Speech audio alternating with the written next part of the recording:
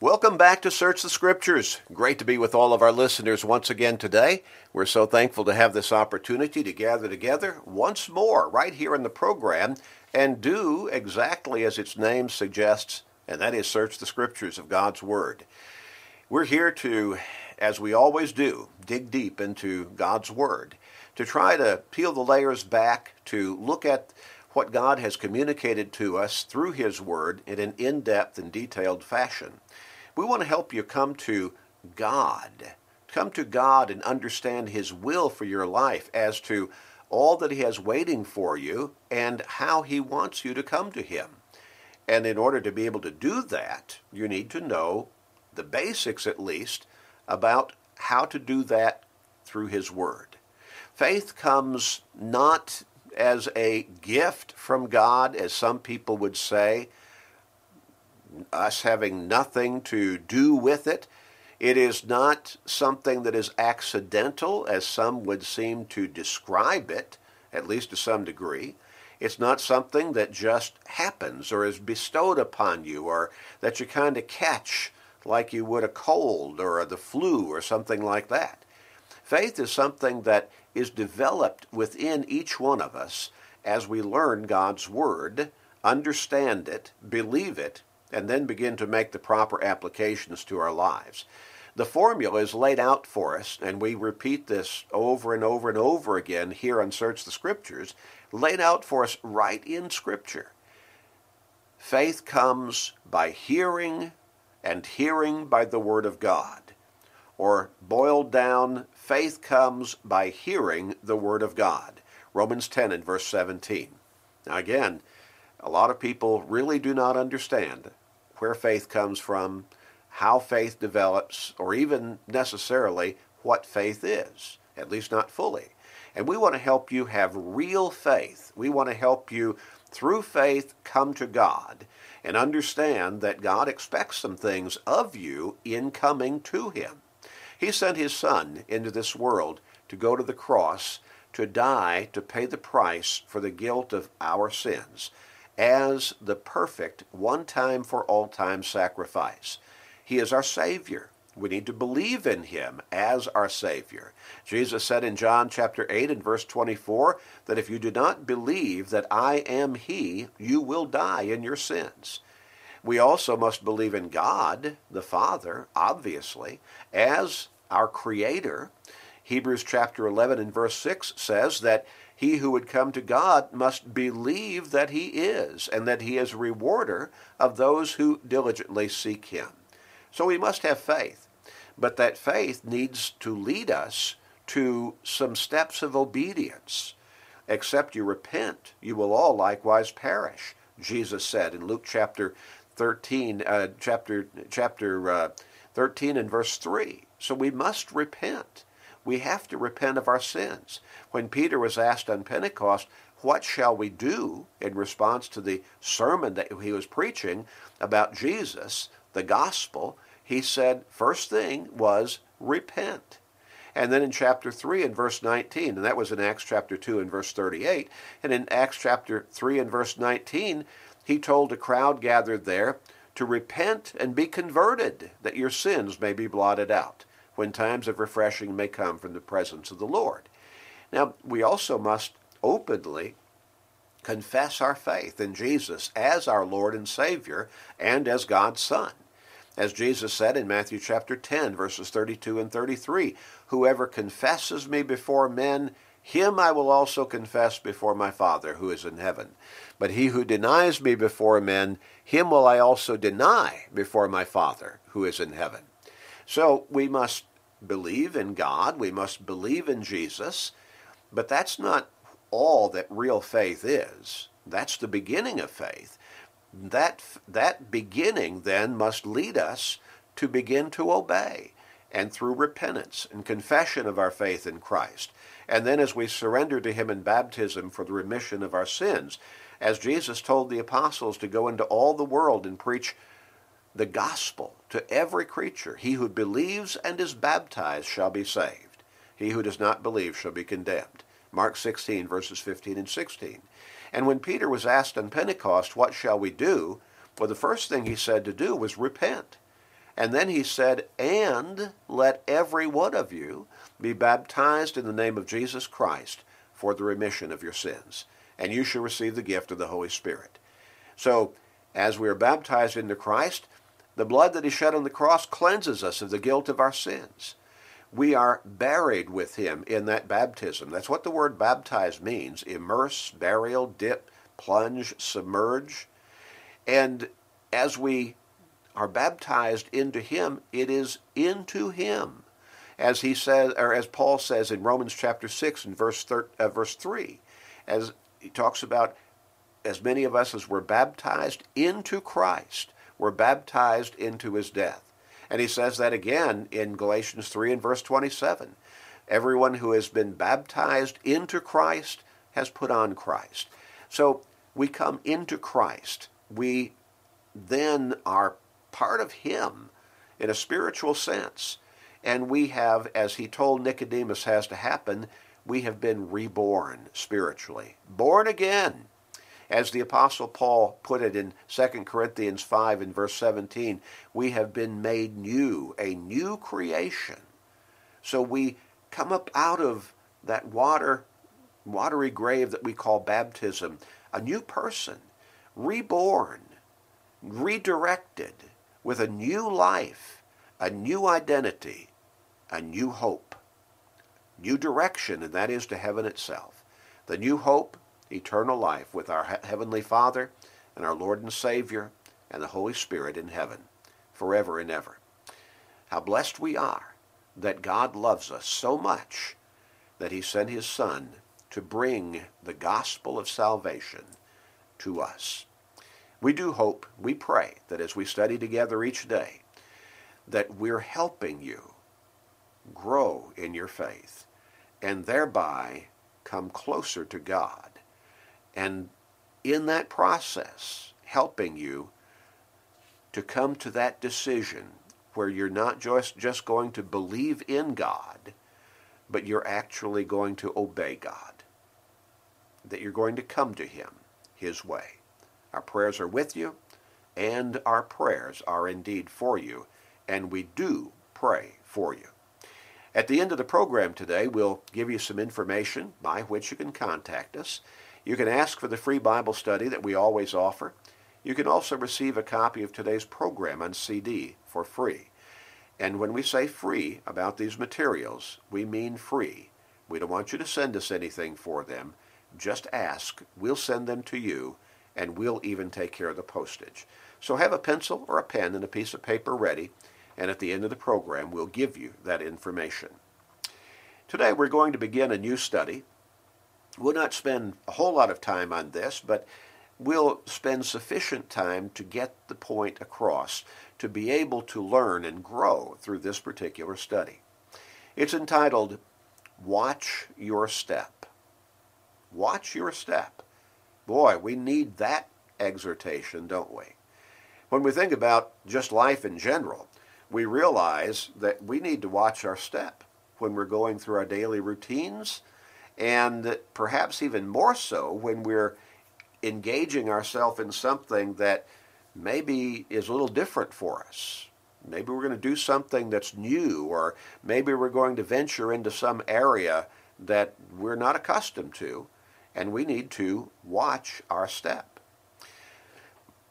Just in life in general, we need to watch our step from the spiritual perspective, because there's danger out there all around us. The devil is here, and he is active. He is our adversary, as the Apostle Peter put it in 1 Peter chapter 5 and verses 8 and 9. And he is looking for you to slip up, to make mistakes, so that he can bring you down spiritually. He is seeking your spiritual and eternal destruction. Now, I say all of us. I'm talking about myself as well. So, because he's there, and Peter portrays him as a lion walking about, seeking whom he may devour, we all need to watch our step. In 1 John chapter 5, in verse 19, the Apostle John wrote, "The whole world lies in wickedness." the King James Version, or under the sway of the wicked one, as it is translated in the New King James Version. The point is, this world is a dangerous place, and we need to be careful. We need to watch our step. When we go back to the second chapter of 1 John, we look beginning with verse 15, and John goes into some detail here describing the nature and character of this world. First, he gives a warning. He says, "Do not love the world or the things in the world." And then he gives bottom line reason for not falling in love with this world. He says, if anyone loves the world, the love of the Father is not in him. Wow, that should be enough right there. That tells us that if we're going to align ourselves with the world, if we're going to become primarily identified with this world and the ways of this world, then we're not walking with God. Because again, what did John say in the 5th chapter, verse 19? The whole world lies in wickedness, or under the sway of the wicked one. Well, we see the devil's work all around us, don't we? Wickedness, violence, evil, sinfulness at every turn. And he tries to lure us into those practices ourselves. So John says, do not love the world or the things in the world. If anyone loves the world, the love of the Father is not in him. And then he goes on and says, for all that is in the world, the lust of the flesh, the lust of the eyes, and the pride of life, is not of the Father, but is of the world. Again, showing the contrast between the ways of the world and who people generally are following, and that's the devil, and the ways of God. All that is in the world, the lust of the flesh, the lust of the eyes, the pride of life, is not of the Father, but is of the world. And those would be three major avenues through which the devil would strive to lure us into sin, and in so doing, pull us away from God. And then John goes on and says, and the world is passing away. It's going to come to an end, in other words, and the lust of it. But he who does the will of God abides forever. Now, someone might quickly say, well, when is the world coming to an end? When? When's that going to happen? We don't know. Jesus said while he was here in this earth, and he was asked that question, he said that even he did not know, but only the Father in heaven. We simply know that it's going to happen. This world is going to come to an end. God's going to bring judgment upon mankind, and in so doing, bring this world, as we know it, to an end. Now, this has happened before, basically. When we go back to Genesis chapter 6, we find the world engulfed in the depths of sin and evil and wickedness. In fact, it was so bad that God determined that he was going to bring it to an end. He was going to cleanse this world by destroying mankind. So beginning in Genesis chapter 6 and verse 5, we read, Then the Lord saw that the wickedness of man was great in the earth, and that every intent of the thoughts of his heart was only evil continually. What an incredible statement describing the state of mankind, the character of mankind at that time. Every intent of the thoughts of his heart was only evil continually. And the Lord God was sorry that he had made man on the earth, and he was grieved in his heart. And the Lord said, I will destroy man whom I have created from the face of the earth, both man and beast, creeping thing and birds of the air, for I am sorry that I have made them. Now we know the story, don't we? There was an exception. One family stood out, and that was Noah and his family. So verse 8 says, But Noah found grace in the eyes of the Lord. This is the genealogy of Noah. Noah was a just man, perfect in his generations. Noah walked with God. Thank God for Noah. Now, when you think about everybody on the earth, other than Noah and his family, his wife, his 3 sons, and 3 daughters-in-law, and that every intent of the thoughts of their heart was only evil continually. My word. How horrible this world must have been at that time. We think it's bad today, and it is. As we've read from John's instruction, his exhortation in 1 John chapter 2, verses 15 through 17, it's full of evil. And this world is passing away, or will pass away. It's going to be done away with. God judged this world, mankind is what we're really talking about, in the days of Noah. He brought the flood, and it destroyed the world. But now, that's going to happen again. When we think again about what John said there in 1 John chapter 2 and verses 15 through 17, he said, all that is in the world, the lust of the flesh, the lust of the eyes, the pride of life, we see all of these around us, exhibited through individuals we know, individuals with whom we come into contact, people we work with, neighbors, even our own family members many times. We see this all the time. This is not of the Father, but is of the world. And the world is passing away, John said, and the lust of it. But he who does the will of God abides forever. Well, Noah did the will of God. So he was not killed or destroyed through the flood waters of his day, nor were his family members. They did the will of God. They followed Noah's leading, and thereby they followed God. Now, John says this world is passing away, but he who does the will of the Father abides forever. Noah and his family lived on. We have the opportunity, through our Lord and Savior Jesus Christ, if we will walk with God. What a great statement that is. What a great epitaph to have in your obituary or on your tombstone. He walked with God. She walked with God. And not just somebody putting flattering words up there in way of memory, but really meaning exactly that, because that was the character of our life. We have the opportunity to live forever, to be with God the Father, God the Son, and God the Holy Spirit forever and ever, for eternity, if we will walk with God. But now we have to watch our step.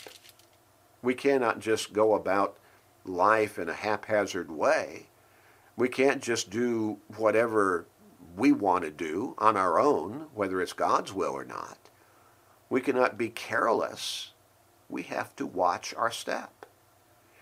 In 2 Peter chapter 3, Peter writes to scoffers in this particular text of Scripture, people who are scoffing that, and this was not very long after our Lord had gone to the cross, had been put in the tomb, had arisen from the grave, victorious over death, and had ascended back to heaven.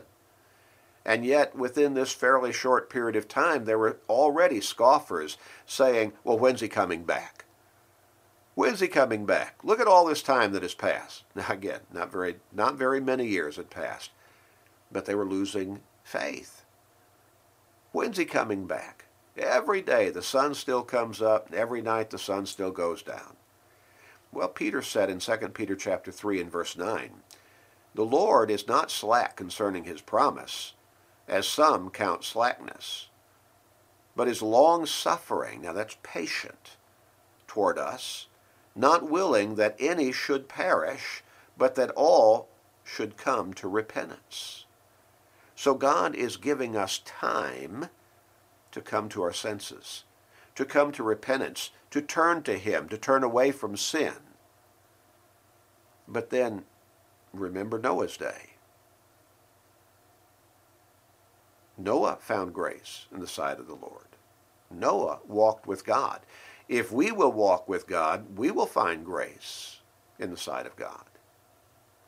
But Peter goes on and says in verse 10 of 2 Peter chapter 3, "But the day of the Lord will come as a thief in the night, in which the heavens will pass away with a great noise, and the elements will melt with fervent heat. Both the earth and the works that are in it will be burned up." We're talking about the final day of judgment. God's judgment upon mankind again, and this time for good. One day His patience will be up, but He's giving us time right now. For each one of us, we have His patience being extended to us while we're still alive, and we still have a heart that could be receptive to God's will. But we can't keep pushing God away. We can't keep ignoring God's will if we want to walk with God. His patience with us individually can come to an end. We must be careful.